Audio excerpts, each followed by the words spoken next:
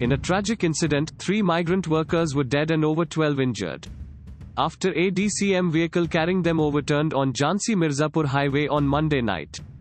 According to an ANI update, 17 people were traveling in the vehicle. The injured have been admitted to the hospital.